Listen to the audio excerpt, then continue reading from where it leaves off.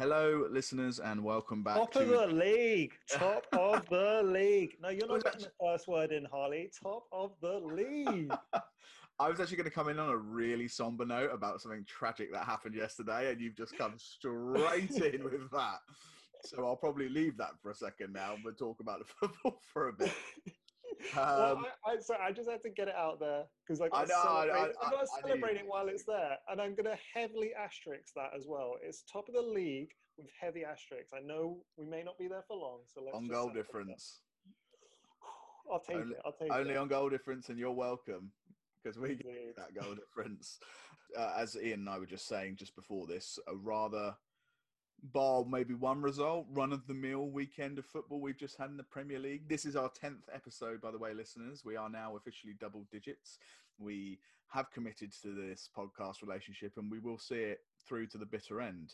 Like I said just a second ago, very, very run-of-the-mill, apart from, okay, so there maybe two results, but what we'll do is we'll start from the top down in a second, but we will take a second now, a somber moment, to say rest in peace to Diego Maradona, who sadly passed away yesterday. I think most of anyone who listens to this will probably know that already, and most of the world, in fact, know it because of how prolific he was as a footballer. England fans will always have difficult memories of Maradona due to a certain hand of God. For sure. I mean, like that's how everyone's introduced to Maradona, right? Well, from an English point of view, that's pretty much all we know about him.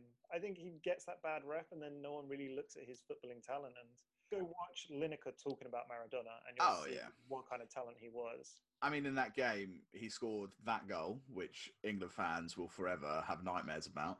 And then he also scored one, which we probably also should have nightmares about, but because it was so good, no one really minds. That's the thing, right? When someone plays fairly and scores an incredible goal, most of the time you've got to put your hands up and go, "Wow, what a finish!" Sure, yeah. And in a way, he loved playing the pantomime villain of football. He never apologised for his antics. He was a rock and roller of a footballer, really, one of the last few ones that were in the game. I don't think the game allows for it anymore. I don't think you can have that sort of personality. I think people have tried, like Mario Balotelli, like 10 years ago, but you don't get met with the same, oh, he's edgy, he's cool. Look how reckless James Dean-esque he is. It's more, look how annoying he is nowadays. Sure. I think and that comes down to our old friend Beckham. Like, I think he changed that. He was a rock and roller, and then he pushed that all into sort of more altruistic motives and became that sort of charitable figure. Pinnacle of professionalism. Exactly. and the icon of the sport, effectively, in terms of a media facing but he angle. was essentially our sort of last bad boy of football, I think, until the last accepted bad boy of football. Like you say, Balotelli has tried and somewhat failed. It disappeared into the abyss. But even Zlatan with I suppose, but I think Zlatan's just arrogance, not antics, is it? Maradona being sent home from World Cup due to supposed drug charges and stuff like that. And I don't want to be too critical of Maradona because he just died. I'm just saying he is a character, and the character should be appreciated. When you have, I think if you're going to be a bad boy of football, if you're going to be a rock and roller of football, you have to have the talent and the antics and the attitude, and he definitely had both. He was unbelievably talented. A lot of people regard him as the greatest footballer to ever play the game, and I think Oasis said it best, right? It's better to burn out than fade away. And sure, man. He never stopped. He's had TV shows, he's had controversial opinions, he's been a mascot for the Argentinian national team, a mentor to the likes of Lionel Messi. He will forever be remembered in the conversation of the greatest of all time. It's him, Pele, R9, Ronaldo, Messi. He will be there forever. So rest in peace, Diego. I don't hope Argentina win the World Cup, but I'm sure you do. I hope we do. So moving on from that somber point, and yes, I realise my energy levels are low, listeners, today, because I woke up, I took my mum to work, being the good son that I am. So there you go, mum. There's your shout out. And I came back with every intention of going to sleep, and I did not. I literally laid on the bed, put on Notting Hill to fall asleep to, because it was just the first film that popped up on Netflix, and ended up watching the entire movie, just laying there. And then I was like, oh, the PS5's winking at me seductively. So I got up, played some Assassin's Creed Valhalla, and here I am, very exhausted on only about 3 hours sleep. So there's your... As soon as we get to Man United, I'm sure we're amped up. Well, I don't really have that many good things to say about United's performance against West Brom, but yeah, I'm sure we'll get there. So the first game of the weekend was, of course, Chelsea versus Newcastle. Fairly run-of-the-mill result. Yeah. Chelsea look to have found some consistency. And I mean, Werner hasn't found consistency. did you see him last night? He was awful last night. Was he really? In the Champions League? Really, really bad. I've actually put Timo and Tammy because obviously their connection is what sort of for sure brought the tie down. Newcastle sort of edging back into it, but I think Chelsea are the prime example of a team that are finally gelling, and also are one of the few top six clubs that have no problem breaking down a low block in the Premier League. Their creative prowess has never been in question. I think we've said that for a long time on this podcast, and I think that's a pretty universally held opinion about Chelsea. Now, the worrying thing for the rest of the league and the real question mark we have to put about is, are they title contenders? And I said in my predictions, I thought Chelsea were going to come second because they look defensively solid. Thiago Silva looks like his experience and his elite playing level has galvanized that defense to the point where I don't see them conceding very much. I know they weren't very good last night in the Champions League against Sevilla, but everyone has a bad day. Better to do it when you've got 3 wins in the group rather than no wins in the group. So I don't think people can be overly critical, and they won anyway.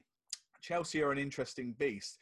Indeed. I do think Timo Werner benefited from the amount of chances you get in the Bundesliga.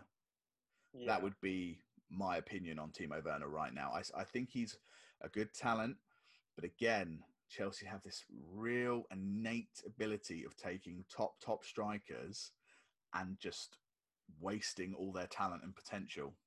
For sure. I mean, he makes great content for a highlight reel because it's chance after chance with him. And I know, but he doesn't. I mean, listen, I think someone said he scored 8 in 13 appearances for Chelsea, which is not bad. That's not in the Premier League. That's collectively. I think it's when you look at it, the amount of chances he has and the amount of playability he has to create chances. Like, yeah, the second goal comes from him anyway, but it's just that final third. It's just finishing it up really, and I think it was on show in Newcastle game for sure.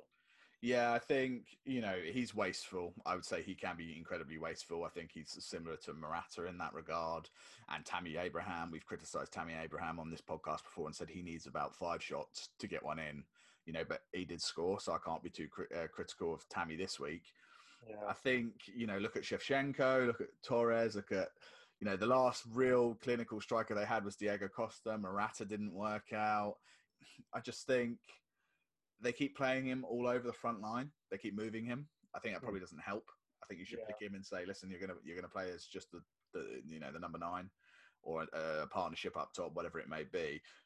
But I will say, even though he's wasteful, what he is very good at doing is creating space for other players. He's so good because he breaks the line at the back so much with the way he pushes past them, and because they are worried about him and his ability, they follow him and they create more space for the other attackers.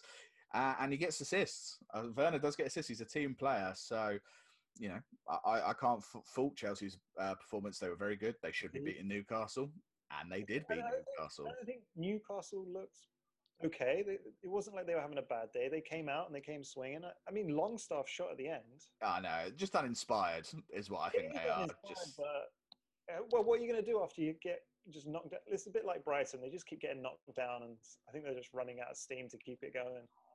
Yeah, I mean, look, Newcastle, I think, might have had a little bit of disenfranchised mentality inside the club because they didn't get bought, and a lot of them probably thought, oh my god, we're at the eye of the storm of this wonderful football spending experience that's going to happen, and it fell through and it didn't happen.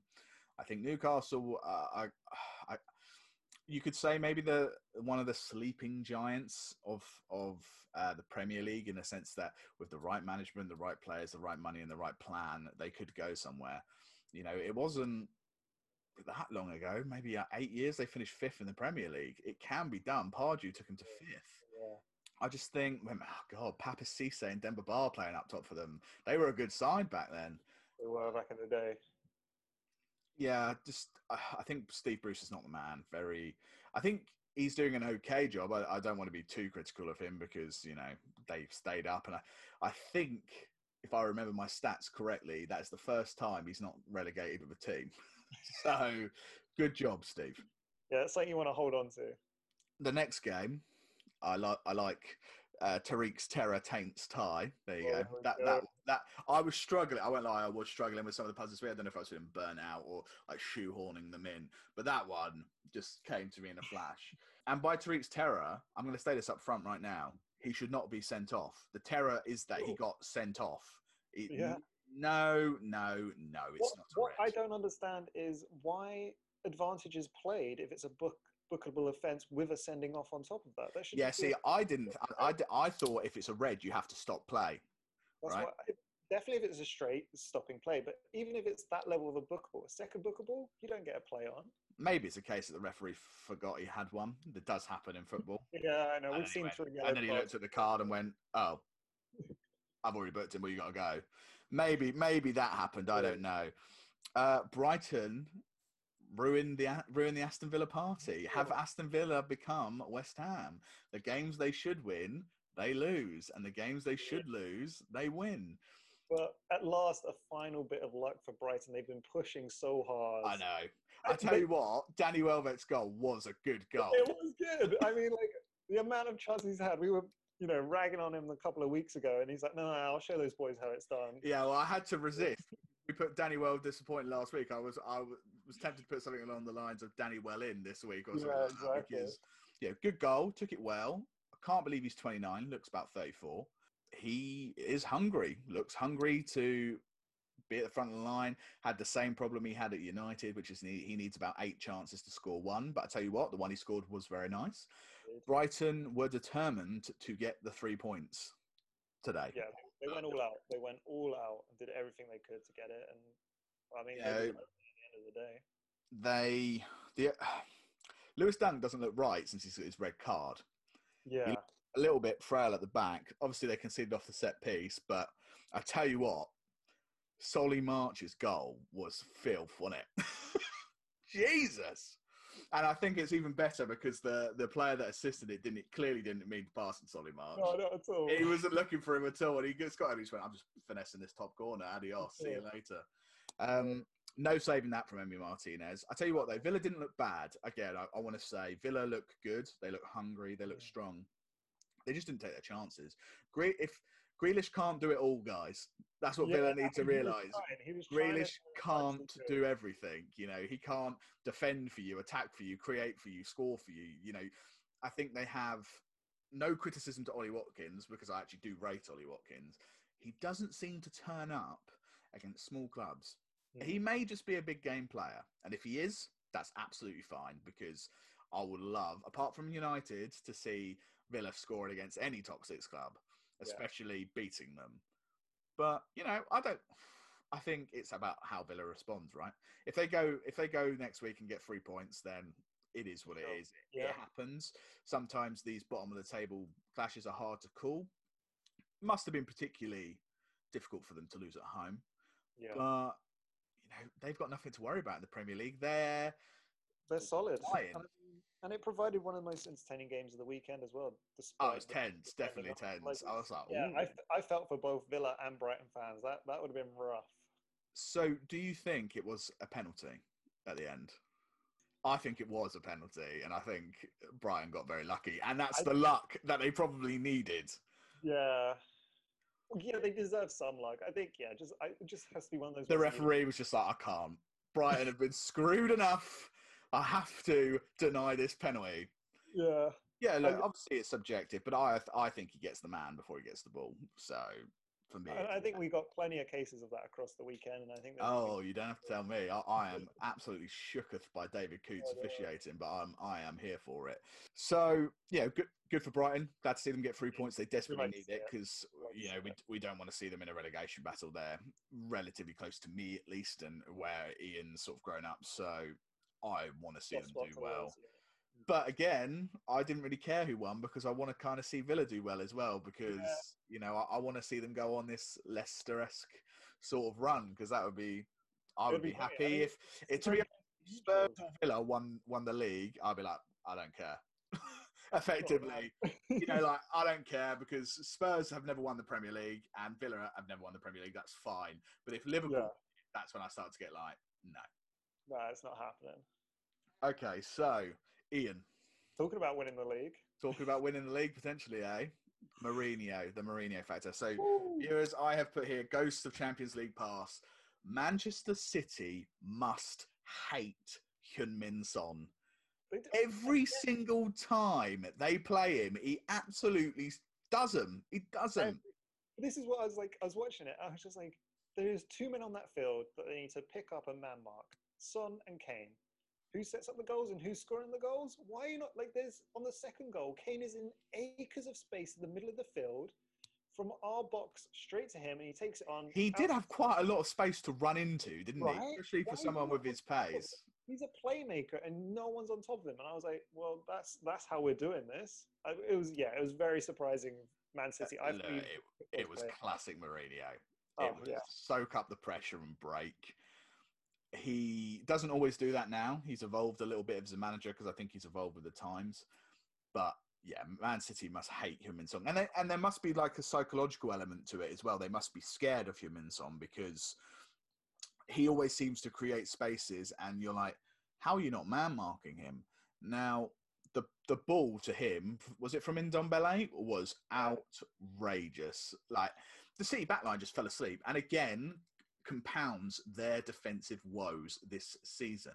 They are not switched on the back. And I tell you what, and I heard this opinion, this hot take the other day, and I actually agree with it. Ederson is not having a good season, and no one is talking about it, right? I mean, both of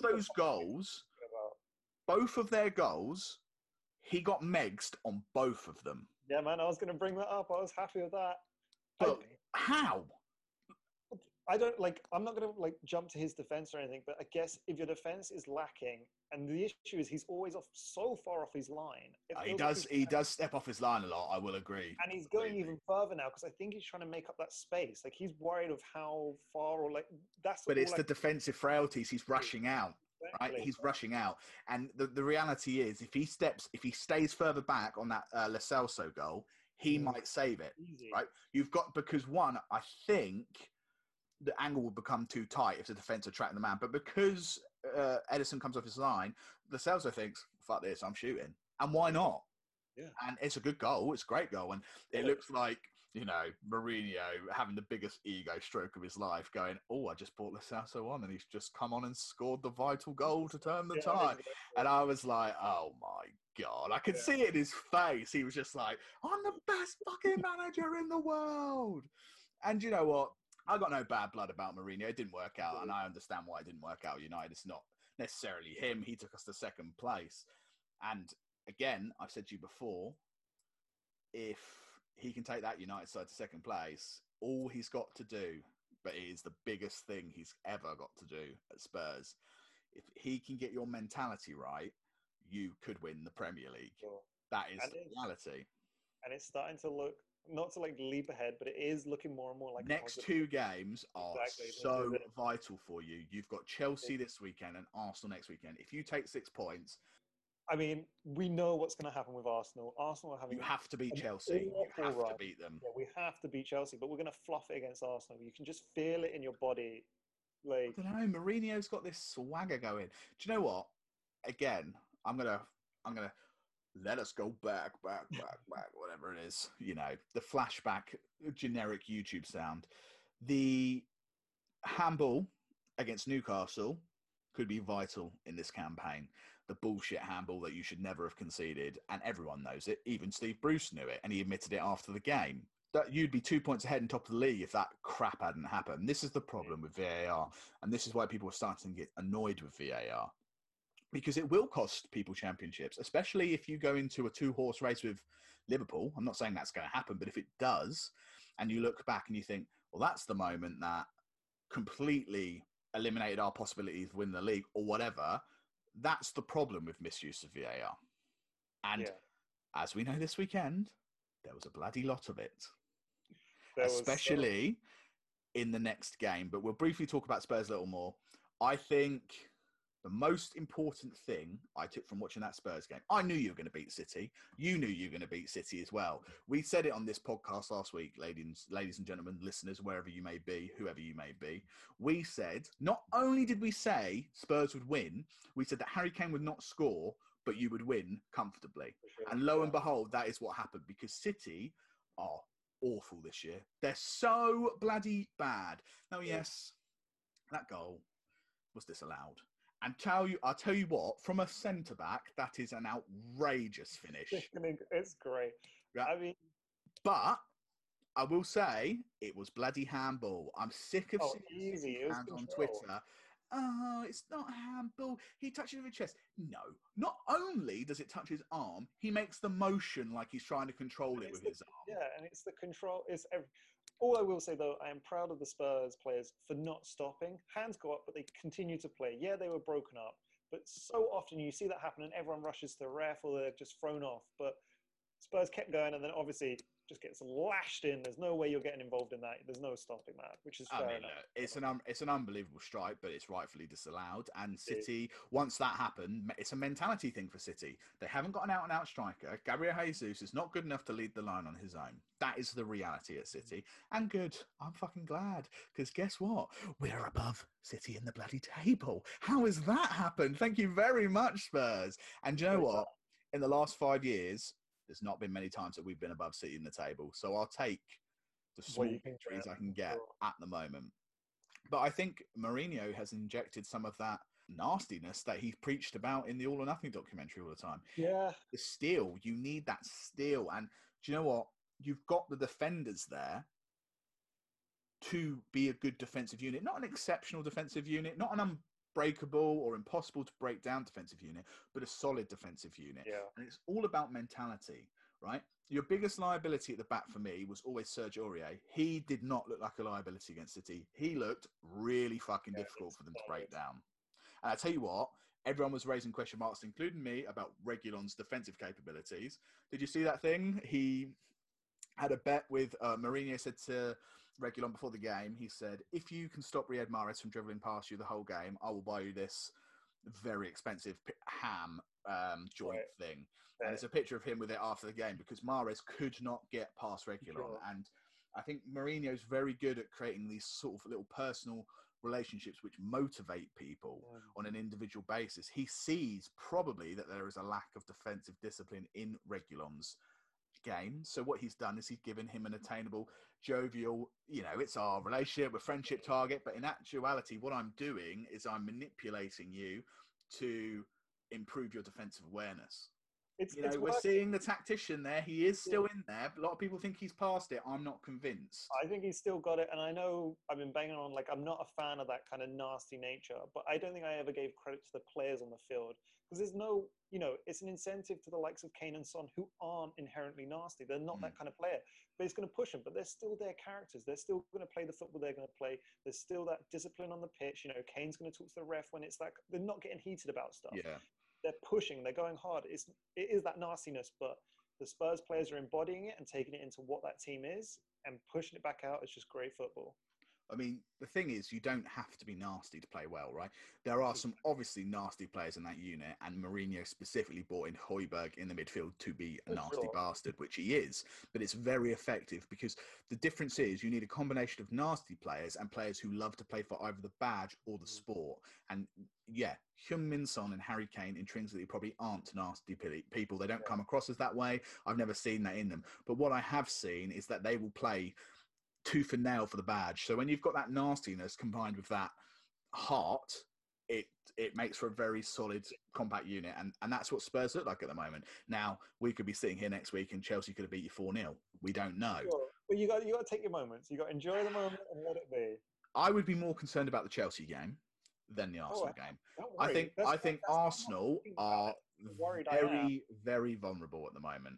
Yeah. And I think historically, in the last sort of decade, you've won more derbies than lost them, probably. So Chelsea, it's not about Spurs Chelsea. What it is about is Mourinho used to manage them. And sometimes there's this sort of residual jinxy thing where he'll lose to them because he used to manage them. Now, yes, obviously Chelsea will play well and they'll be rewarded for it. But what I mean is sometimes that's just the way football goes. Yeah. So we'll see. It was, nevertheless, love to watch Man City lose. So I enjoyed that very much as a neutral. And, Spurs go marching on. Hopefully, win the league instead of Liverpool. Yeah. I'll put fucking my Harry Kane England shirt on if Spurs beat Liverpool to the title. So, speaking of dodgy VAR decisions earlier, it's time to move to penalty Palarvar, which was truly the only meat and bones of the Manchester United West Brom game. But what I loved is we had the Fernandes brace showcase in which you're like, right, everyone calls Penades, I'm going to sort it out. And he went, no, bitch, hold my beer. Gives away a penalty, takes 2 penalties. What is this man doing? I know. A penalty. Listen, you don't have me on Twitter because of your being a Luddite or being a contrarian, whatever it may be. But I don't know if you saw last night in the Champions League his goal. No, I didn't catch it. Oh my God, it's outrageous. It's like a half volley from outside the box. Incredible. Yeah. And oh, there wasn't a penalty. And on Twitter, I was like, where's the Penades claims at now? Blah, blah, blah. I'm always fighting on Twitter, ready to fight with people about United. So, yeah, listen, he takes up penalties. That's it. He just takes up penalties, and the officiating was dreadful in this game. That's the real meat and bones of it. It doesn't matter about Bruno scoring a pen or retaking a pen because of encroachment or whatever. The reality is United played very poorly. I don't know how we got the 3 points, but we did. And, the real MVP of that game is the officiated David Coote, because one, Fernandes definitely gave a penalty away and it wasn't given. I don't know how it wasn't given. But sometimes you get a rub of the green, like we said earlier. And then we should have had another penalty, but it wasn't given. And then eventually we did get a penalty. Juan Mata for the handball. Again, I thought he was aiming for the hand, personally. It does look a bit like it, doesn't it? It does. Yeah. Now, I'll tell you what. I won't be too critical of United because I will say that Sam Johnston had an absolute worldie. And this tends to happen with ex-United academy kids that then go on to have a semi-decent career. I remember Ben Foster over the years has caused us a lot of problems whenever we play Ben Foster because we used to play for him. He always turns up against us. Sam Johnston used to play for us. He made some unreal stops. Rashford should have scored. Martial should have scored. Yep.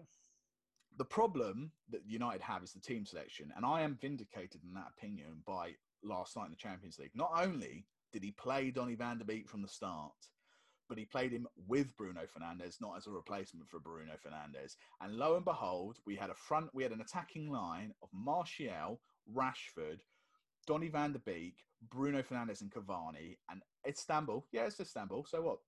They beat us last time. We can only beat us in front of us. They could not handle it. In the first 35 minutes, we were 3-0 up. That's a different game. That's Champions League. But that builds on a bigger point, which is essentially his team selection in the Premier League is too defensive-minded. And what it does is it negates the attack. And because of that, it causes a mentality issue. And it causes a lack of... They're low in morale. They're just low in morale at United. That's the problem. And Donny van de Beek sitting frustrated on the bench, comes on as an absolute worldie. Everyone's like, he's the real MVP of that game because he kept the engine going. He was passing short, essential passes. Yeah. That's what we need. And he can be a box-to-box midfielder. Now, United have got Southampton this weekend. Tough game because Southampton are on good form. Problem is, what you could see yesterday was when we played that many attackers, you lack defensively. And when you're playing against the likes of Danny Ings, who's in incredible form, and Shea Adams, who's on good form, can you afford to be that attacking? And I get it, it's a balancing act. And a lot of United fans are calling Ollie the Tinkerman now. And some people are like, oh, that's good because he's assessing each team individually and catering. Right. But other fans are like, he's tinkering too much. He's not allowing for team cohesion. He's changing it's not easy being Manchester United manager. I'm sure there's a lot of scrutiny. However, Juan Mata, regardless of winning the penalty, is way past it. Should not be playing. End of discussion. If you need to play someone, we played Rashford on the right last night, and he looked awesome on the right. So play him on the right instead, and play Martial on the left. I was going to put, instead of penalty Palarvar here, MIA Martial, because he is missing in action. Yeah, he's not about anymore. I tweeted out, I think I got into a little bit of a squabble with someone on like a Manchester Evening News thing. Because people say this thing, they say, I want to see the same energy for Rashford's bad performances as Martial's bad performances. I'm like, well, no. And I'll tell you why not. Not because I have an agenda, not because I don't rate Martial. In that draw down there, I have a blue Martial shirt because I rate him that much and he was that good last season. The problem with Martial is this season, he's not had one good game in the shirt, right? Yeah. And we've played like 13 games. At least Rashford's had like 5 good games, scored a Champions League hat-trick, scored a vital goal against PSG, covered for Martial when he wasn't here against Newcastle and got 2 goals and an assist. He's had some good games this season in the shirt. Martial has not had one, and he's had a stupid red card against Spurs. So I don't want to hear this bloody excuse that's floating around like, oh, he hasn't had game time, he's not sharp. Well, yeah, he chose to headbutt Lamella, and then he got bloody sent off for it. So I'm sorry, it's not a bloody excuse. You have to have accountability in football. Cavani is pushing the question of, why should Martial play striker? That is what Cavani is doing. Not because he's getting goals, not because he's incredibly better than him, but because he's a natural striker. And the question has to be asked is Martial a number 9? And I thought last season, maybe. He got 16 goals in the Premier League. He was firing all cylinders, but his hold-up play is not good enough. He's lazy sometimes. He's not always lazy, but when he drops that shoulder and goes, oh my God, he's a fucking nightmare. But I tell you what, we put him back on the left last night for the first time in a very long time, and he looked a different player. He looked up for it. Yeah, he didn't get his goal, but he was everywhere. He was difficult for Taints, one-touch passing. It looked natural. Martial's got to go to left wing for me. I think United's starting lineup has got to be Cavani, Martial on the left, Rashford on the right, Bruno, Donny van der Beek, and a CDM, and that CDM has to be like, Ollie, I am ready to cover all defensive duties and allow Donny van der Beek to push forward, and I will cover. I think that's United's real weakness. They don't have a CDM and a centre-back. These are the 3 positions United must buy to create a solid team. CDM, left-sided centre-back, and a right winger. They get those 3 players, we've got a solid team. But until that time, we're going to keep having these ropey performances. It was an awful performance against West Brom. We were very, very lucky. But we've had 3 wins in 3. We spoke about consistency before, Ian. And it looks like we are slowly starting to get there. Yeah, I mean, that's the thing at the end of the day is if you're finishing off your games, you're finishing off your games. And you just got to keep doing that. I'm assuming you're still of the opinion of Ollie out. I am. I know I'm wearing the United shirt today, but I'm not convinced by Ollie's tactics. If he takes what I think he played Donny van de Beek and Bruno together to show how it wouldn't work against Istanbul. Right? And I think he proved himself wrong. And I think he admitted that in his post-match interview as well. He said that Donny can play multiple areas. Okay. Ollie, well, let's do it. We fucking know. We've been saying it for bloody weeks. Play him as a number 8 or as number 6, doesn't matter where. Allow him to start every week and you will see tremendous results because of it. It's as simple as that for me. Yeah, we might concede more, but we'll score more. And sometimes you have to go for that mentality of, right, well, if we want to be a football club, Liverpool have a philosophy. Man City have a philosophy. They play in a certain way, and that doesn't change depending on their opponent. Yeah. We don't have one. And because of that, we flip-flop about our opponents. Oh, this works against Istanbul, so let's try it against Liverpool. No, that's bloody football suicide. You have to have an idea and a consistent one. And yes, occasionally you can change for very difficult opponents or to surprise certain opponents who think, oh, well, we can counteract United in this way. Yeah. Fine. But we shouldn't be playing that defensively against West Brom. It's West Brom. Yeah. Yeah, you only beat them 1-0, but you were on top most of that game. We weren't. No, you got a stroke of luck. And I think you're right. You got to find that philosophy. And maybe it is just outscoring your opponents. And I mean, someone who's proving that somewhat works is Everton. Well, prove it this week. Yeah, this week they proved it. Like, they're like, screw the defense, would just keep going forwards. I did watch this one, and I'm going to say now to any Everton fan that ever stumbles across this podcast or listens, you were very lucky to beat Fulham. Very lucky. Very That's lucky. that's all they're hoping on, isn't it? It's just keep pushing forwards, keep putting the ball in the back of the net, and hope we just stay ahead. Don't worry about the defense. It seems. Listen, they had a great opening half, Everton, Mm. and Digne showed why people rate him as a left back. He's a creator. He's a great attacking fullback and an okay defensive fullback. That's fine. Calvert Lewin, who again, listeners, if you haven't realised by looking at the title today, is the man who has won the Brace Showcase this week, shows that Callum Wilson-esque quality of you don't necessarily have to score the prettiest goals, you just have to score goals. And he's been doing that this season. Yeah. He's a very good target man and a number 9, and his aerial ability is incredible. But defensive frailties will cost this Everton side. With the monsters that they've got in their midfield, Allen, who's a fox in the box, Decore, who's a Premier League proven nightmare defensively and scored for them, they shouldn't be giving up as much possession to Fulham, who they did. Now, Fulham seem to be entering this survival mode. You know what happens when... Yeah, they're just doing everything. And then your heart bleeds. Just, I can't watch him take a penalty anymore. Oh, my God. What did he do? Your heart sinks. And you're just like, guys, again, this would have changed the whole game. I know. Well, the thing is, they did score pretty soon after that, so maybe it wouldn't change too much, but... Still. Are we at the point and also, don't take it like that. Don't allow yourself such a small space to put the ball. You can only go one way when you position yourself like that. Just and it's like, it's literally, the odds are 50% you score, 50% you slip. Well, guess what? Flipped and guide. Jesus. 2 penalties. I think the punditry team said it best on BBC. They said, I feel sorry for whoever has to take Fulham's next penalty, which is true, because it's going to be a lot of pressure. It's going to go insane. And also, this was really bad on BBC. No, it wasn't on BBC. It was later on BT when I was watching another game. They were like, in the Fulham game, Lookman missed the second penalty for Fulham. And it was like this moment of silence, and Glenn Hoddle went, no, but he didn't take it, did he, mate? And I was like, oh my God, are you suggesting there's some racist undertones there? Do you know what I mean? Like the way he positioned it, I was like, hang on, what does that mean? Why have you been so, oh, come on, don't say that on air. Yeah, fucking terrible.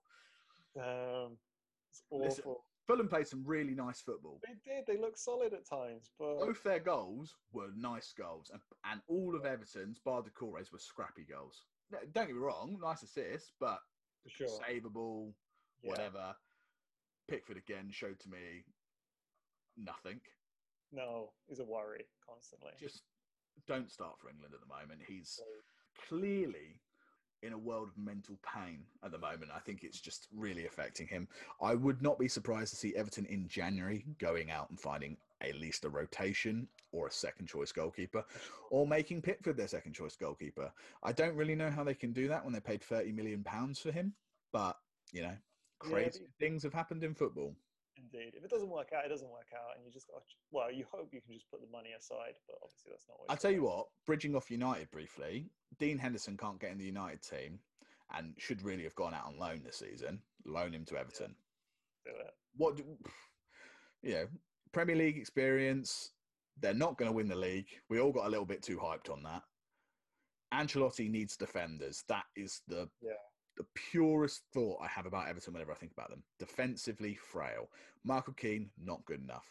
Yerry Mina, not good enough. Pickford, not good enough. That triangle is what I consider a championship triangle, right? Sure.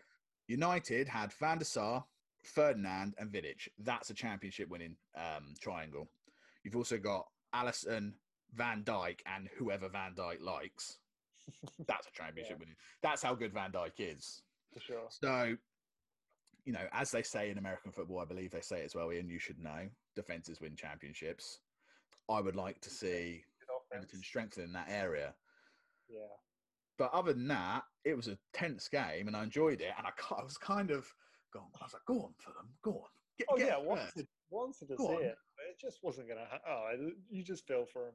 Just the They way are it is. definitely getting relegated. But like I said, I think they're entering that survival mode of Wigan-esque of about 8 years ago. Yeah, you just got to throw everything at Must it. stay up at all costs, and they just start absolutely hounding teams. And believe it or not, no matter how well drilled you are or how good you think you are, if a team presses you for 90 minutes, it's bloody difficult. It's difficult to play the way you want to play. Passion always plays through. They're coming there to win, and all of them are clearly bringing their kitchen sinks at this point.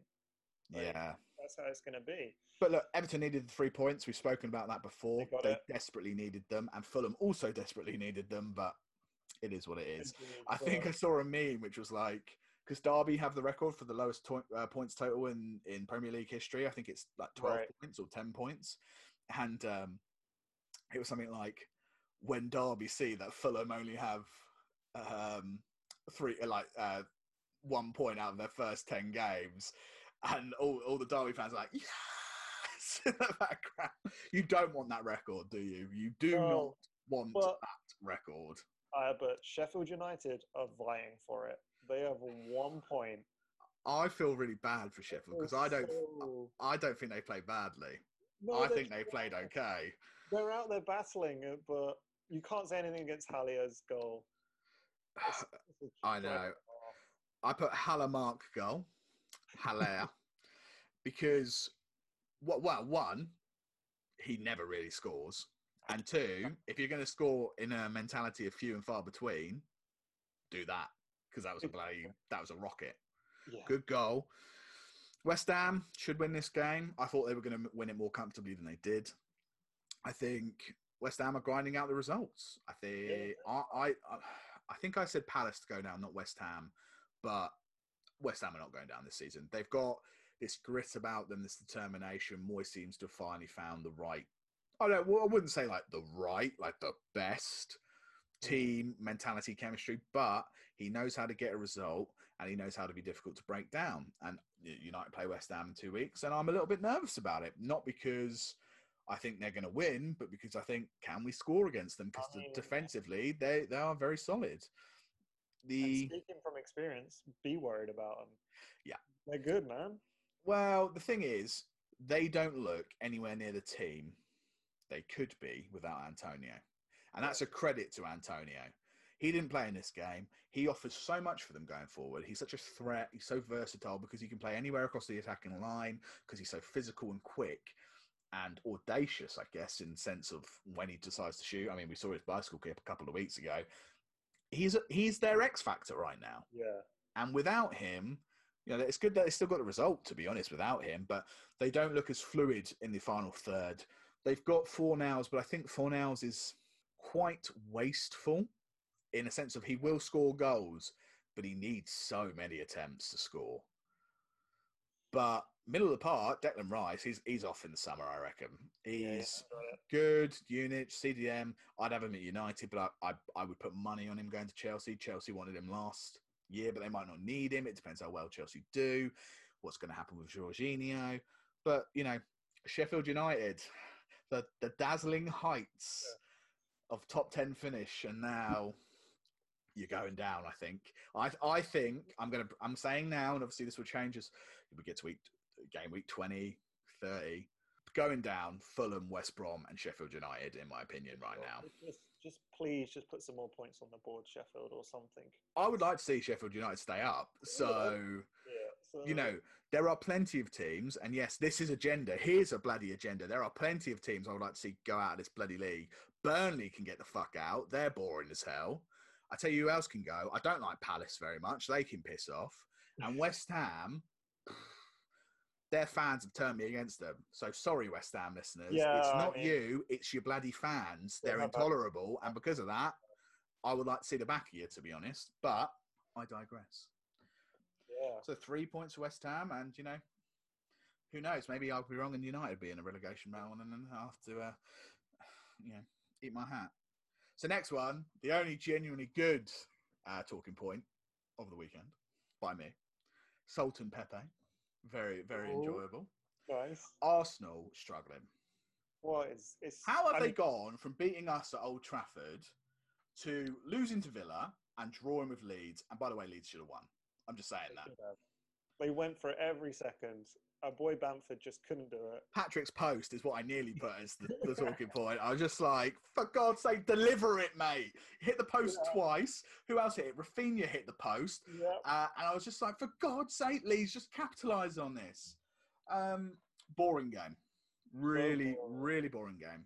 For me, Arsenal look lacklustre. Yeah. They look a little bit disenfranchised. There's always this talk at the start of the season, right, Ian, about which manager's going to go first, right? And there'll be like a hot list of in danger. And Ole Gunnar Solskjaer is one of those, and Lampard will be one of those because of the money he spent, not because of his ability. Arteta probably wasn't on that list because of his FA Cup win, but I don't know. I mean, the Pepe incident sort of encapsulates it. It's just absolute frustration. It's just no discipline on the field. It's having petty one-to-one battles. This is the problem with price tags in football ruining footballers. Yeah. Right? Pepe, I think he came from... Did he come from Lille? I think he came from Lille. He came from France somewhere. Yeah. It might be Montpellier. I can't remember. £75 million price tag has ruined him. He's never lived up to that potential. He's barely scored for Arsenal in that time. Yeah, he scores against a big team. So he actually scored against United last season. He scores in the Europa League. The price tag was offensive. He had an unbelievable season in France. But again, I don't want to be too critical of the French league. But there's a reason players score a lot of goals in the French league. I used to have this saying when I did recruitment, which would be, there'd be like different sections of the sales team, and some areas would be harder to sell than others. And it would always be, it's easier to score goals in the championship for sure. Game. Yeah. Right? And that's just the God's honest truth. This is the Premier League, the most competitive league in the world. He keeps dropping into the team, out of the team. He's obviously got a temperament issue, or he's so frustrated by the way that it's gone with his time at Arsenal that he's created a temperament issue. Silly, stupid frustration. You could have literally cost Arsenal a point. Easily. But the thing he's done now is put a spotlight on himself. You know, he's not going to play in the Tottenham game, most likely. But if I was Mourinho, I'd go, Holberg, get on him. Just piss him off, because he'll lash out. And that's the sending off, and you're done. You're like, okay, move on with. And that's going to happen game after game, because from what it looked like in the Leeds incident, it didn't take a lot. And if you're going to get players who have a nastiness to him, they're just going to rile him up. And he's made himself a target now. United should look at that and go, that's where we went wrong against Arsenal. If you press Arsenal, they don't fucking like it. It's as simple as that. And Villa did it, and Leeds did it. And yeah, okay, Leeds didn't get the result. I think Rodrigo hit the bar as well. You know, it was absolutely incredible the amount of times the bar got struck. But, you know, Leeds should be happy with that result. In fact, maybe they should be unhappy, because I think they should have won the game.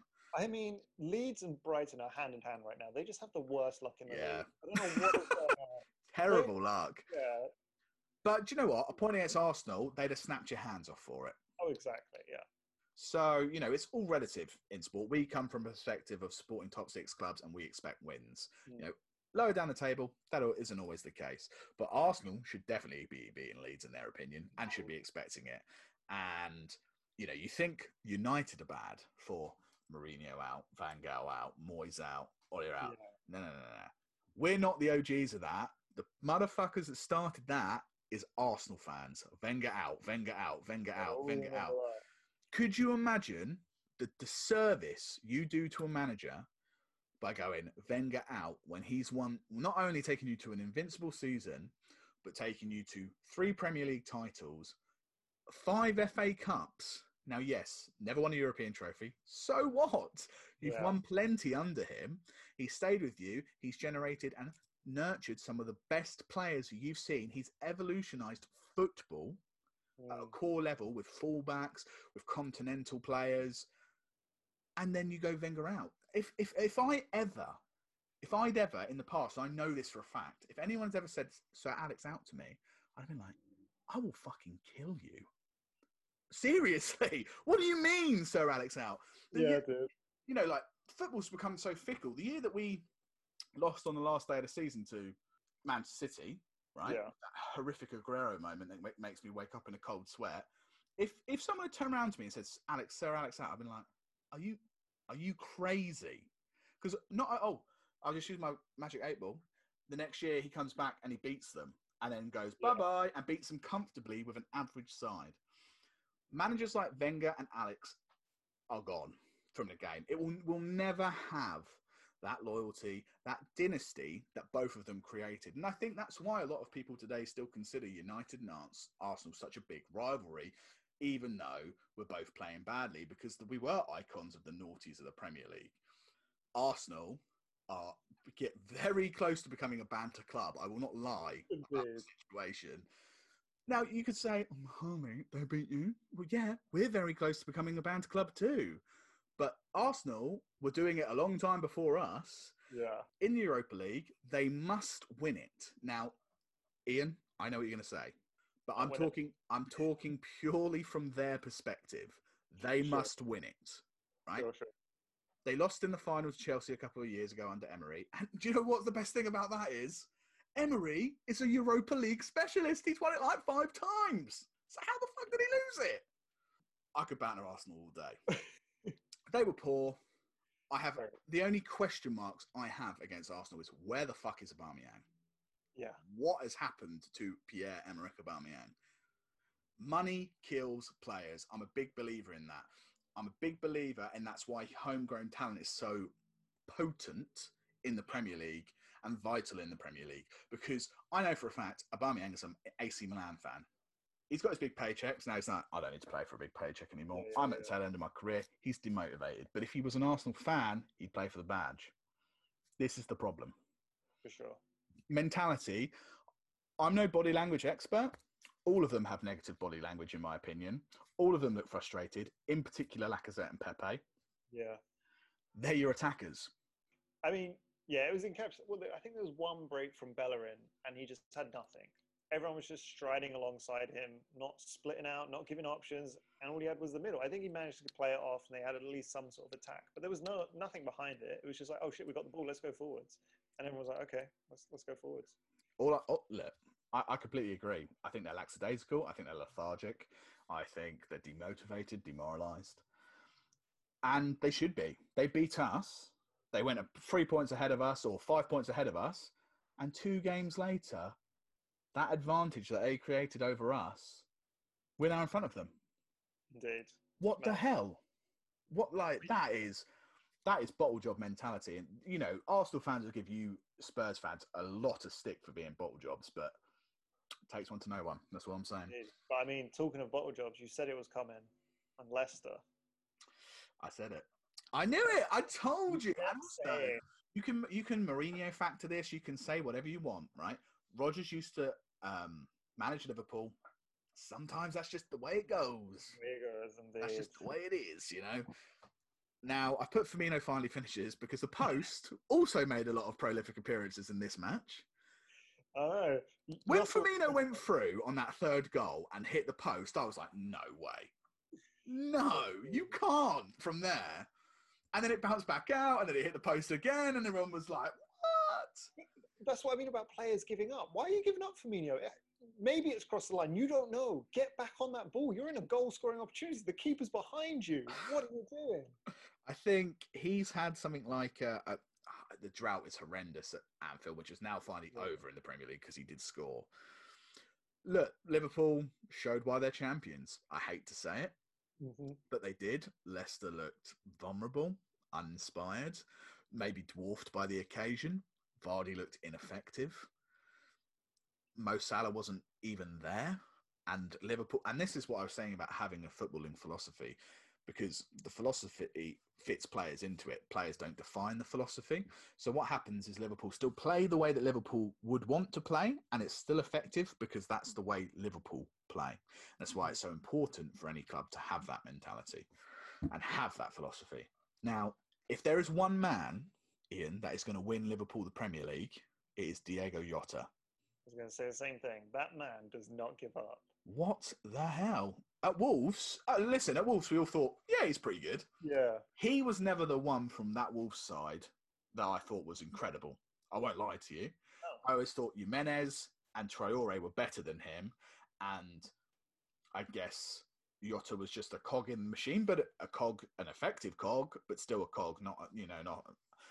a placeholder or an ornament piece, whatever the analogy it needs. But Jota is probably the best buy of the transfer window, hands down. Easy. I think I saw some absurd stat like he's the first Liverpool player to score in his first 4 home games in like 40 years or something like that. And considering when you're in there with the likes of Mane, Salah, that's mental. I totally agree. And I think, it is pure determination and passion. And it's perfectly exemplified by Firmino giving up when he fought the ball across the line. And Jota just, oh, you're going to deny me a goal. I'll go again. Oh, it's come off the post. I'm going to cross it back in. I'm going to strike again. He just keeps going. He doesn't stop. He doesn't care what's happening. He plays that whistle. He plays whatever's happening. He's like, I'm just going to get it in. It has to go in the back. Also, he's probably causing a selection nightmare for Klopp, right? Because effectively, every chance he's being given, he's taking. Yeah. I don't think I've ever seen him play badly for Liverpool. Yeah, you're not playing badly if you score an offside goal. He scores with his head, he scores with his left, he scores with his right. His attack positioning is fantastic. He can dribble, he's agile, he's fast, he can turn on the ball and he can hold it up. He's a nightmare. He has been a nightmare in the Champions League and in the Premier League. And he isn't, don't get me wrong, he's not scoring like 3 goals a game, but all the goals he scores are either vital, pressure goals, or important goals. He's the perfect utility sub. He's like what Chicharito used to be at United, or Ole Gunnar Solskjaer used to be at United. They come on, you go, right, Jota, I need you to go on and win the game. And bang, he comes on and he wins the game. Because you don't know how to handle him, because you put 4 defenders in front of him, cluster them together. He's like, yeah, I'll just run at him. That's fine. I'll just run straight through that middle and he'll appear with the ball. And that's what he's willing to do. And that is scary. That is a scary player to come up against. And the fact that he's not quitting after that either, doesn't matter what you throw at him. And yeah, if they're going to win, it's because of him. Yeah, I mean, I agree. I think Liverpool have always had the mentality of if we have to, we will outscore our opponents. But another point that I have to say about Liverpool, and it pains me to say it, is they put a big statement down and they said, by the way, yeah, we haven't got Van Dijk or Joe Gomez, but guess what? Here's a clean sheet. Impressive. Again, is Van Dijk's absence going to be that big of a problem that we thought it might be? I don't know. I'm not convinced. I think they had their hiccup and now they're like, okay, well, that happened and now let's just push forward. Forward. You say that, but they did. Look, it's still early days. Yeah, let's see. I think all it would take to derail Liverpool's season is one loss at Anfield in the Premier League, and there would be question marks in the team, and there would be a little bit of uncertainty, and I think that has a snowball effect. Last night, they lost to Atalanta at home. Yes, Klopp played a weakened side, but he subbed on. Well, he did start Salah and he started Jota, and he subbed on players. He did not want to lose that game last night because it means that they are not auto-qualified now. If Atalanta can beat them, they are beatable. That's what teams have to remember. And that's no criticism to Atalanta, but Atalanta would not even get in the top 5 of our Premier League, in my opinion. They've got a quality team and they're very good attacking it, but defensively they're vulnerable. Liverpool did not even register a shot on target against them last night, Ian. Yeah, it was...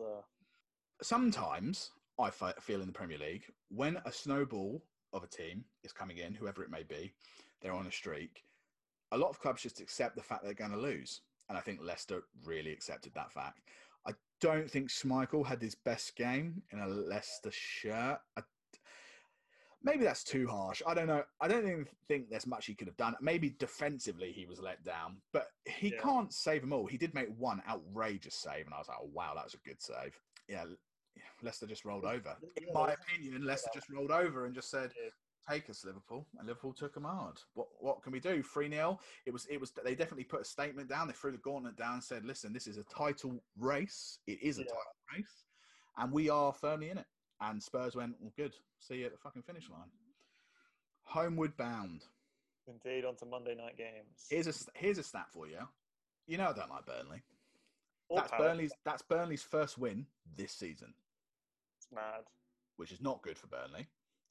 Not only that, it was their first home goal this season. That's bad. And this is what I was saying about Burnley and why I dislike them. Why I'm apathetic about them or indifferent about them is they're not a good attacking side. They score occasionally lucky goals. They've got, don't get me wrong, I think Chris Wood's actually an all right player. The problem I have with Burnley is they play for set pieces, they play low block, and they're happy to take a point. Yeah. That could be the death of them this season. I'm surprised they beat Palace. I won't lie to you. I am very surprised. But I did predict it in the... But that wasn't about Burnley. That was about how inconsistent Palace are as a side. Yeah, they're all over the place as well. Palace looked frustrated and just muzzled. I think Burnley muzzled them quite well. Yeah. I think the game was quite open. And I think Burnley could have easily lost that game. I think it was... Didn't Palace's goalkeeper make an outrageous save? Yes, he did. A point-blank range save from a header. Oh, my Lord. Do you know what? Don't skimp out on Gaeta. He is a good goalkeeper. He's solid. He makes some reflex saves that I'm like, oh, hello, what the fuck? And what is it about the Spanish heritage that makes you think, we only produce incredible goalkeepers? It's him, De Gea, Casillas. It's the lineage, isn't it? They do. Ridiculous. Safe hand constantly. I don't have much to say about the Burnley game, I won't lie to you. I don't either. Run of the mill, apart from the result. Chris Wood's finish was good, but again, it came off a lucky deflection off the Palace player. And that was very much it. That's just the way it is. Monday night games rarely inspire me, and it didn't. Indeed, but to the next one, that is years in the making. Yeah, but it didn't inspire me this game. It didn't inspire at all. But Wolves, Southampton, we're expecting a mini El Clasico from the way that we harp on about Wolves, your silky football, and Southampton's silky football. Look, I think because of the way the teams are set up and the form they have and the difficulties that they cause other teams in the league, it was always going to be a draw, in my opinion. I think it's nice for Southampton to be able to go, Theo Walcott scored his first Premier League goal for Southampton in 15 years. That's great. That's really, really good. Highlights how young Theo started playing at professional level and at a high level. And do you know what? I was thinking about Theo Walcott's career, and I was like, it would be interesting to do a brace showcase on him, because there was a point to Arsenal where he was actually doing bits, and then it just all kind of fell apart, and I don't really understand why. But revitalised by his return to his boyhood club, good finish. Same goes for Wolves' goal, though Wolves was a lucky deflection back off the post again. Surprise, surprise. A lot of post action this weekend. I know. The postal service going absolutely crazy. Just a well ground out point. That's all I can really say about it. There wasn't too much to say on that game, if I'm honest. Both teams will probably rue the chance to get 3 points, because I think either of them could have taken it. McCarthy made an incredible save to deny Wolves as well earlier in the game. Yeah, true. Just, run of the mill. We predicted a draw. We expected a draw. So that's all the Premier League football this week, folks. There you go. Sorry about the last two, but they were rather uninspiring. And yeah, they were just. I think it's just kind of old school football. I mean, it's not what we're used to in 2020. 2020 has been mad. I know. Listen, if a game doesn't have at least 3 goals, I don't want to blame it. Unless I can banter Arsenal, and then I'll bloody talk about it, all right? So, Champions League, we've sort of indirectly touched on. Sure. By the way, just any headlines we might have missed out, listeners, if you didn't know, Inter Milan are out, mathematically. Terrible. 2 points, I think they've got out of 4 games. Crazy. For a club of their stature, the fact that they got to the Europa League final last year, I'm shook of. Yes, they did have quite a difficult group. I will say that. Very difficult group. Well, actually, no. I'm being too fair. I'm being too fair on Inter Milan there. Real Madrid are the hardest team in their group. They shouldn't be losing to Mönchengladbach, and they shouldn't be losing to Shakhtar Donetsk. So, I'm sorry. I'll take that back, Inter. You're trash. If anyone deserves a tough group, it's Inter. Like, they're a good side. They should be playing the hard games. But they should be getting out of that group. Exactly. That is the truth. Yeah, it doesn't matter if it's hard or not. They should make it through. Now, Juventus won me £30. Thank you very much. On the 91st minute. I appreciate that. Thank you very much, Juventus. Juventus and Barcelona are going through their group by looks of things. City have qualified. Chelsea have qualified, which is good for the English representatives, because I don't know why, but the European opinion of English teams in the Champions League is essentially, if we don't do well, we should have one of our spots taken away. I'm like, no. What do you mean? No, we're not having a bloody Champions League spot taken away, you bloody idiots. It's because someone else wants one effectively somewhere else or whatever it may be. But that always, if we have a bad season or we get to the round of 16 or, we barely scrape out the group, everyone's calling for us to lose a qualification spot. Piss off. Sorry. No. The reason why we're in it so much is because it's the Premier League's best bloody team in the world. And we've got so many fans. If you lose a Premier League spot, you will lose viewership somewhere along the chain of command, wherever it may be. The only other thing, an update on United's progress in the old Champions League, is they did win. They are top of their group with 9 points, 3 wins and a loss. Mathematically, we're not qualified. We only need 1 point out of the next 2 games. Unfortunately, the next 2 games are both very difficult games. But PSG helped us. They beat Leipzig, which essentially balanced out the 3-point differential. So, Champions League exciting. I'm actually preferring, I don't know about you, Ian, or maybe obviously because your team's in Europa, you haven't thought about it as much this season, but effectively, I'm preferring having let's just do all 6 straight away with a 2-week break, get the group stage done, and we'll come back to this in February. I'm much preferring that rather than this. We play 1 week, 2 weeks later, we play 1 week, 2 weeks later, because you're going to have fatigued players, but if anything, it should say, listen, everyone should have squad depth. They're going into Champions League. If you're coming into the Champions League and you don't have squad depth, then you're probably being either overly ambitious or you're not building your teams appropriately. Because I think this format will allow for a Premier League winter break to essentially come in at some point. But if we keep having this every 2-week congestion and we have to play Premier League games over Christmas, it's never going to happen. Yeah, no, I totally agree. And purely from a viewer's point of view, the consistency is nice. You know when your games are coming. You know that they've got to be played in this window. You're not looking forward to 1 week. You're like, oh, no, wait, we've got a Champions League game or a Europa League game. We need to squeeze it in. You're like, oh, that's going to wreck this that's coming up. We know it's all in that period. Everything feels a bit more planned.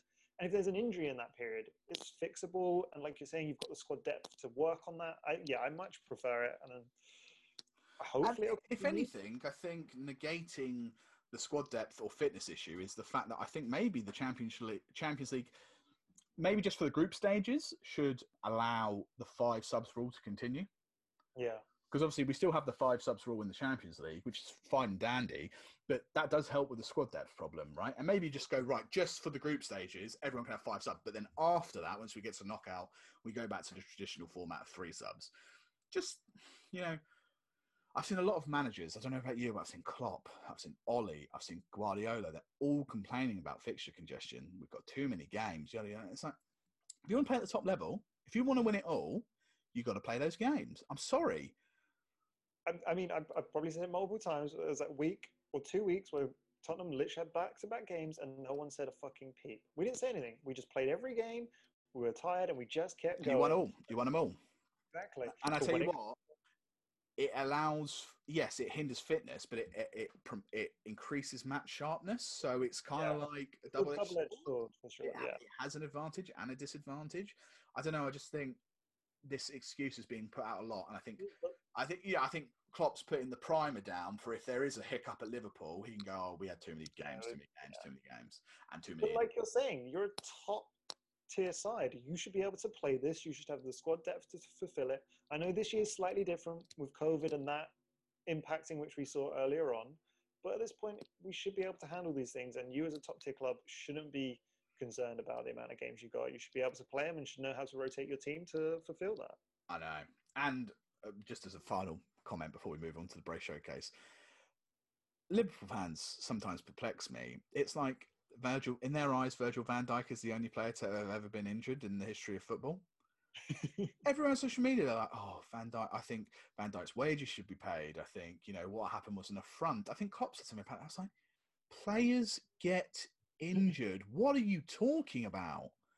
And it does happen sometimes at unfortuitous times, and you do reap the repercussions of that. Whatever, it happens. We've all had it. I remember United were flying last season. Rashford was tearing up the Premier League, and he got that bloody back injury and was out for 3 months. It happens. Yeah. Sorry. Harry Kane was firing on all cylinders 3 seasons ago, got injured for 2 seasons on and off, And now he's finally back to form. It happens. And Kane might look at his career and go, damn it, I could have scored vital goals, which would have led to the Premier League record total there. You know, it happens to everyone. You can't, no footballer goes their entire career without injury. That's absolute rubbish. Yeah. And I don't like this victim game of, oh God, Van Dijk's in. So I think weren't Liverpool trying to ask, because the FA insisted that Joe Gomez go on international duty because he didn't want to or something, and he got injured, the FA want his wage. Liverpool want his wages paid by the FA. No, what are you talking about? You're not a special case because you've won the Premier League once. This is the problem, and this is why people are starting. I don't know if you've noticed, but public opinion about Liverpool fans is starting to change a little bit, and it's starting to go to how United fans used to be about 8-10 years ago. Yeah. People don't like Liverpool fans because they don't bloody shut up about anything. They're like, oh, injury. Oh, last night in Champions League. Oh, well, it doesn't matter because we've won Champions League 2 seasons ago. It's like, look, be humble. You won the league because you were the best team in the league last year. You won the Champions League because you were the best team in Europe the year before. You might not be the best team this year. We don't know yet. But you're not entitled to win anything. That's the important thing. No one is. You have to earn your trophies. And don't start coming at us Liverpool fans with like, oh, we're the best team. We've got the most trophies and thus we deserve. You don't deserve anything. You got to earn it. Yeah. It's a long, hard road. And we all had players that have had COVID out. Tellers had COVID twice. Pogba's had COVID. Salah's had COVID. Mane's had COVID. It happens. I'm sorry. It's going to happen to every team in the top flight. Every team's going to have injuries. And it just pisses me off when teams think they're a special case because no one is. And that's my final say on that. So let's move on. Okay. Great showcase number 10. The Domino Effect. Dominic Calvert Lewin. Hard showcase to do this one was just because he's so young. Gotcha. And he hasn't had a very long career. So this one will be a little bit of a run of a miller, but we will talk about why I like him, why you like him, that sort of thing as well. Some personal anecdotes.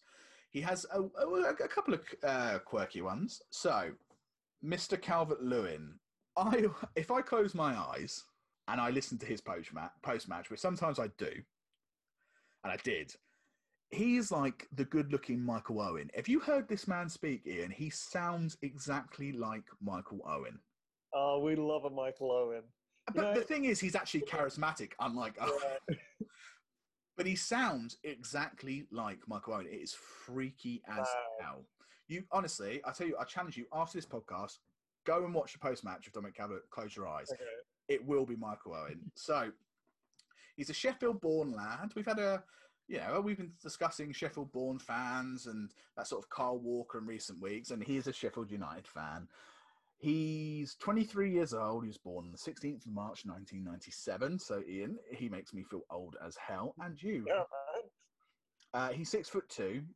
He's played as a striker, but interestingly, similar to Harry Kane, but a little bit further back the pitch. In his youth career, he actually played as a box-to-box midfielder, which I struggled to see just because of his body type. Because he's so tall, I could have seen him as a CDM, but I don't see him as a box-to-box midfielder. I think you have to be a little bit smaller to be a box-to-box midfielder. Do you know what I mean? Like about 5'10", maybe 5'11", 6'2". He's a little bit gangly, but maybe I could see it. I don't know. Maybe I'm being too critical. Anyway, his youth career started at Sheffield United in 2005, and he spent 9 years in their academy. He was never particularly prolific for them at a youth level. I won't lie to you. He had a couple of interesting things in the sense of he followed maybe what is the traditional archetype to go from down the pyramid to up the pyramid. So he actually had a scholarship instead of a youth contract, which essentially meant it was on the job learning, which was odd for football. But I think it was a way for them to not pay him and still have him play, which I understand because footballers are expensive and you save money when you can, but I'm sure that wasn't very nice for him when he was younger. He went down the pyramid. So he went to, and sorry if I absolutely butcher this because I've never heard of this team in my life. The Conference North, he went to Stalybridge Celtic in 2014, which was second year of university for me. So again, makes me feel old as hell. That's when we first met. How about that? That is, it was meant to be. Yeah. The domino effect in full swing. Now, during his time at Stalybridge, he made 5 appearances and scored 6 goals. That's pretty good. And he made his move to striker when he moved there, I believe. After that, he went up to League Two. So because he did well in the Conference North, he went up to League Two and he went to Northampton Town. He was there for half a season, but he did get injured, so he had to come back. But in 20 appearances, he scored 5 goals. That was his lone youth career. The real prospect of him at youth level wasn't necessarily highlighted on his pyramid pilgrimage. It was more about his international youth level. Now, we've not really touched on a successful youth career at international level, but Dominic Calvert-Lewin did have one. He played for England under-20s between 2016 to 2017, and he made 14 appearances and scored 6 goals. He also played for England under-21s and made 17 appearances and scored 7 goals. And he has made 5 appearances for England now and has scored 2 goals. It's not bad. He's still at the start of his career. But he has done something that few Englishmen have done, even if it's not the creme de la creme officiel one. He has won the under-20 World Cup. So, I mean, you hold that trophy with pride no matter what. Exactly. It's an under-21, but it doesn't matter. Yeah. It was hosted in South Korea. He scored 2 goals in the tournament. His first was the first goal of the tournament for England, scored in a match against Argentina. And the last was the winning goal in the final as they beat Venezuela. Yeah, that's how you do it. Just bookend the whole thing. Impressive. Exactly. He joined Jeff Hurst and Martin Peters as the only England players to score in a World Cup final. What company to keep? Obviously, they won the actual World Cup or a senior World Cup. Yeah. But nevertheless, about mentality. I think it's so important. You can learn so much from winning trophies at a youth level.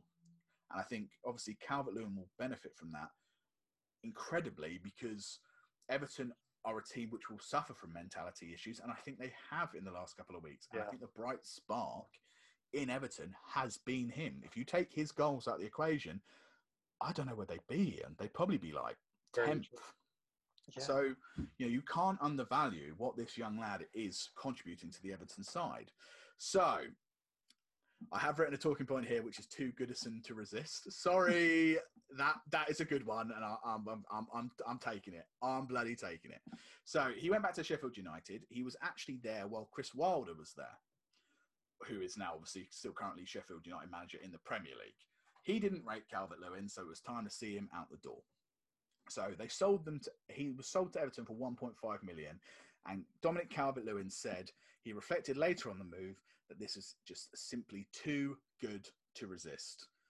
And he wasn't wrong. He has made. I tell you what, he has made a lot of appearances for them, Ian. A lot. I didn't realise how many appearances he'd made for Everton since 2016. He has made 123 appearances and scored 34 goals. That's a lot for a player at 23. I know. And the thing is, I don't remember him ever catching my eye. I know it's going to sound bad because we've sort of raved about him in the last couple of weeks, but never did he ever stand out to me. No, I mean, talking about sort of personal things, the only reason I came to know Calvert-Lewin is because I chucked him in one of my FIFA squads. Because I was like, oh, he's a cheap and he played well and he was great for my squad. And I was like, fantastic. And then I started seeing his name pop up all over the place. I was like, wait, is that the same guy? Lo and behold, yes, it is. And yeah, I'm very much the same. Literally wasn't on my radar. I mean, look, I'll talk to you about some numbers. His numbers are not great for Everton in terms of what he's done. He has scored 34 Premier League goals, which is not bad. But in his first season for Everton in 2016, he made 11 appearances and scored 1 goal. That's not terrible. In 2017-2018, he made 32 appearances, 14 of them as a substitute, and he only scored 4 goals. Those are not good numbers. Those are bad numbers. Yeah. In 2018-2019, he made 35 appearances, 16 as a substitute, and only scored 6 goals. Now, obviously, we're seeing an incremental improvement. Sure. But it's not great. It's not good numbers. 2019, 2020, obviously this is when Ancelotti came in and the numbers do improve. It happens. Not dramatically in the first season. 2019, 2020, 36 appearances, 6 as a substitute and 13 goals. So he finally hit Premier League double digits. Nice. But this season is the one where he's really wowed the world. And again, remember we've spoken about in the past footballing peaks, he's nowhere near his predicted peak. He's probably about 4 years away from it. Now, this season, he's made 9 appearances, scored 10 goals, and is the Premier League's top goal scorer. The dream start. Now, I've put on the talking points in under Carlos's care. I don't want to discredit Calvert Lewin too much because obviously he has a natural ability that has flourished under good leadership. But obviously, Ancelotti is vital in the improvement of his game, in my opinion. Yeah. Since Ancelotti's come in, not only has he scored more, he's become a more well-rounded player and he's got more assists. He's had personal accolades. And he's been the beating heart of the Everton line. I mean, he was the first player of the month for this season. He won September's player of the month for scoring 5 goals in 1 month, which is absolutely mental. Yeah. And I mean, I was just going to say, considering all that on the shoulders of a 22, 23-year-old lad is impressive. Like, you know, we're saying they're small numbers, but he's clearly finding his comfortability in front of goal and his comfortability on the pitch as well, which only comes with time and age. So, yeah, I think... yeah, he's just going to escalate from there, really. Listen, this is early doors on his career. And yeah, while I was critical of his numbers, you know, Marco Silva's setup at Everton might not have benefited him. He might not have been given the belief which Ancelotti has in him. But clearly, Carlos Ancelotti does believe there is something there. And I think, you know, he's right. I think he's proven that he's right because effectively 10 goals in your first nine games is class. Not only is it good, it's bloody class. Those are Harry Kane a couple of years ago numbers. Those are Mohamed Salah numbers.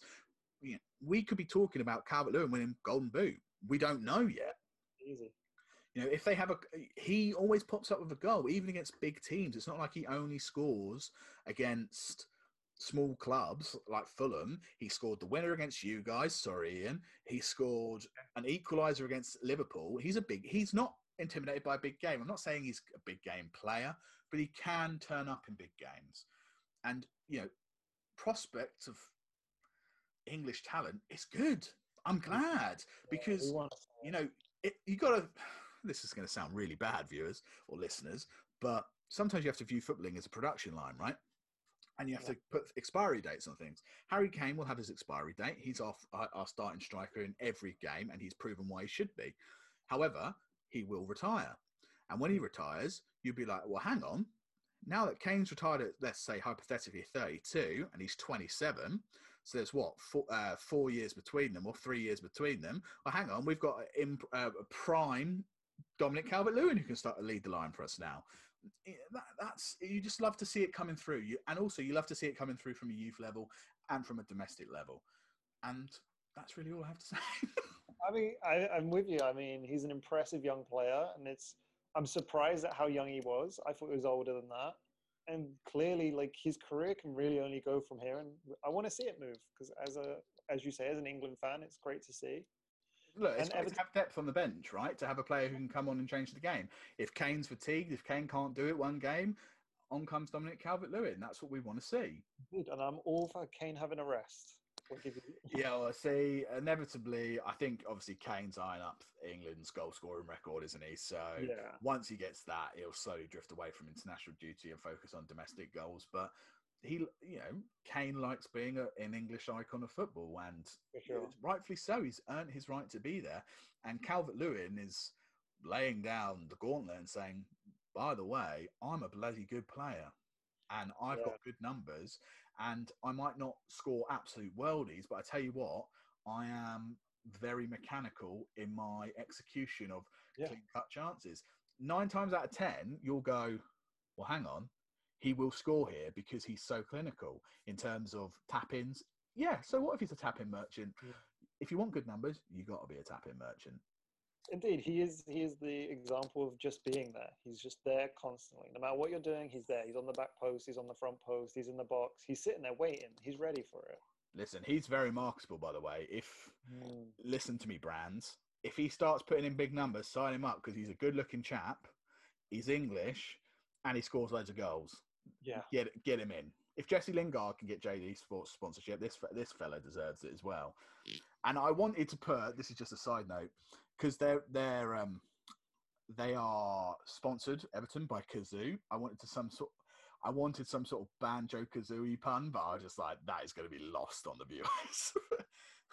It was there, you know. Yeah, like, if you can find it for our exit, I'll allow it. But no, Banjo Kazooie, no idea, but nevertheless. Listen, Dominic Calvert Lewin is a great player. He's at very early doors on his career. I'm very excited to see where it goes. I think we have a contender. If he can maintain it, if Everton can maintain form, you've got a contender for either a very outrageously high-scoring season this season, or at least a race for the Golden Boot, or even the Golden Boot. We don't know. Wouldn't that be absolutely mental? I think there does seem to be this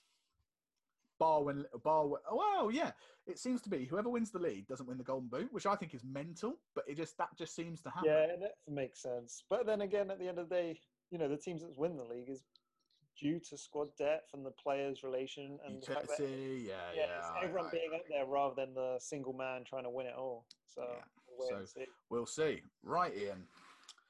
Now is time to see who won this week. Indeed. I think it was a bad week for both of us. I won't lie to you. I mean, well, the scores were shocking. I think we bet on all the wrong horses. Okay. Are you ready? Are you ready for results? I'm never ready for this segment. I always look at the results thinking I've done well, and I'm like, I said absolute crap last time. I know I did. Okay, listeners, by the way, I beat it in the Fantasy League again this week. Surprise, surprise. It was very close. It was very close. Very close. I've done some swap-ups, some new players in the team. Hopefully next week will be mine. Okay, and I've got some good news for you. You've got a correct result. Scoreline. That has not happened. You said Chelsea 2, Newcastle 0, and that was the score. So that's 3 points for you. I said that. Jeez. You did. I also said 4-1. So, I was wrong, but I got the point. So that's what matters. If Werner could convert, it probably would have been. Yes. Now, the next game was Villa-Brighton. We both backed Villa, and we both have egg on our face. So let's get that out of here immediately. Burnley-Palace. You said a draw, Ian. 1-1. I said 2-1 Burnley. Let's bloody go. Come on. Yeah, so it's 3-2 at the moment. Oof. Will this be Ian's comeback? I'm annoyed at Fulham because I said 3-1. And for a long time, that is what the score was. 3-2. But still, nevertheless, I get the point. What did I say then? You said 4-1 because you tried to price right me. So it's 4-3 to you. Now, Ian, we both got the Liverpool result wrong. I said Liverpool would lose, and I was wrong. Yeah. And you said they would draw, and you were wrong. Manchester United, West Brom. Backed United, and they bloody won a game. So the curse is lifted. Let's bloody go. You said 2-1. I said 3-0. So we both just get a point. Easy stuff. It's 5-4 to you. Southampton, Wolves. You said 3-0 Southampton. A very controversial prediction. That was wrong. I said a draw, 2-2. So it's 5-5, baby. Here we go.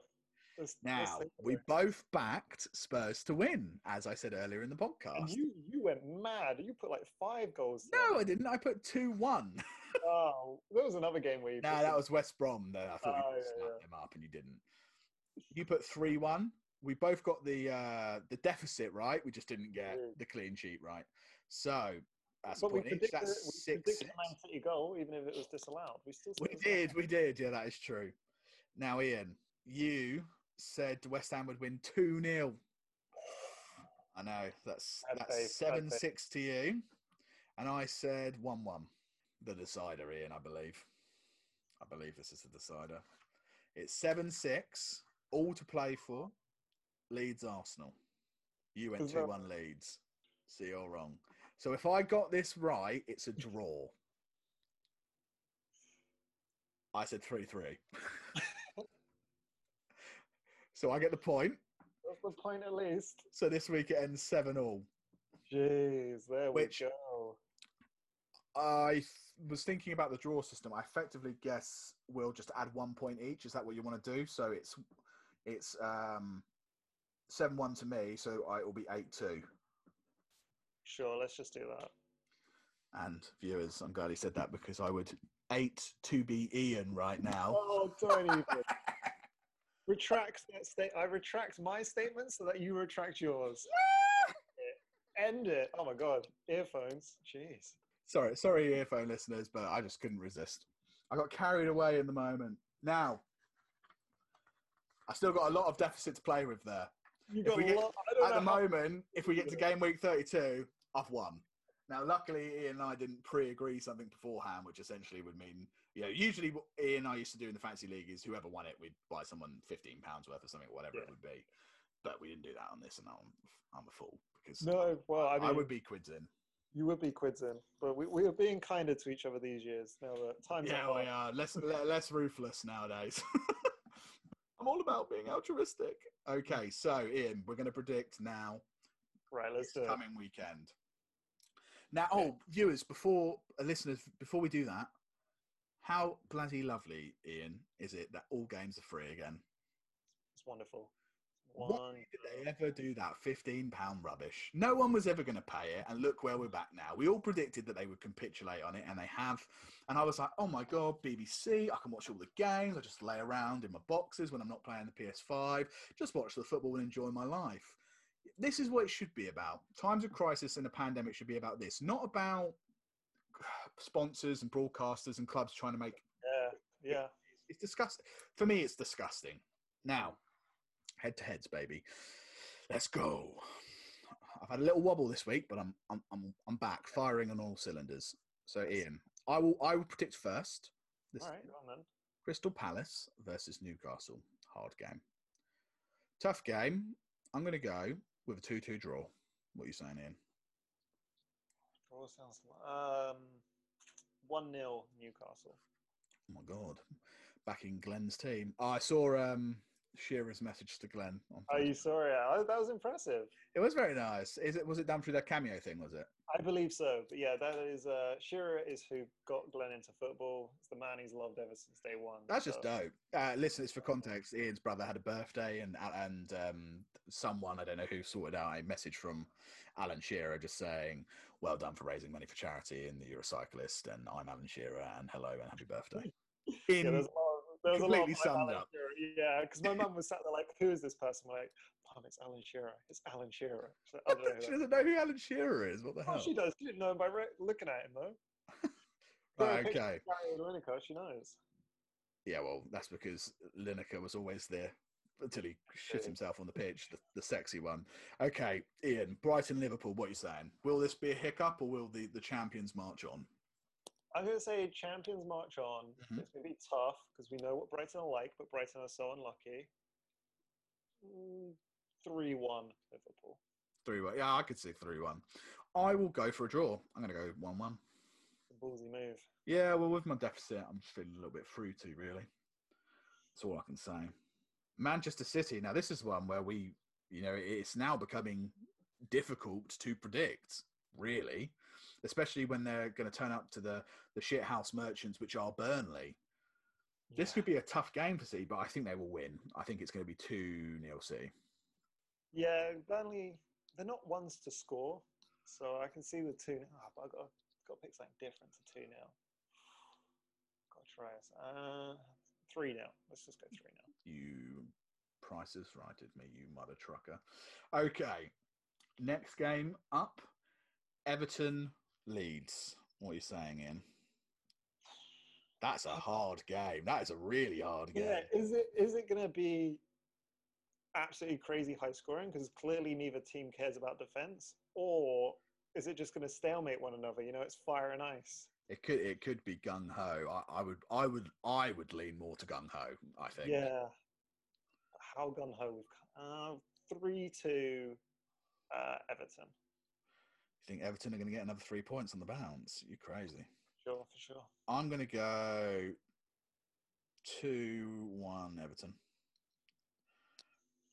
I don't know why. That just... I know, you criticise my decision. Yeah, well, I'm the sort of person that always says, oh, I wouldn't do that, and then I go and do it. So, that's just the way I've always been. Okay, West Brom, Sheffield, really boring game. Don't care about it. Both teams need the 3 points. I'm going to say West Brom win 1-0. I'm going to say Sheffield 1-0, just because I want to say it. Polarizing. That's what the listeners like to hear. You know, us being contentious and having different opinions. Indeed, we know drama. Now, here we go, Ian. Here we bloody go. I don't want to do it. I don't want to do it. Southampton versus Manchester United. Oh, mate. Oh, I think it's going to be... I'm going to say 2-2. Yeah, I could see that.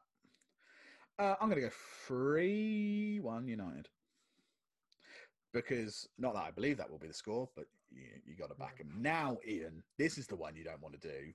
And I'm going first, so I've saved you. Chelsea versus Spurs at Stamford Bridge. I'm going 2-1 Spurs.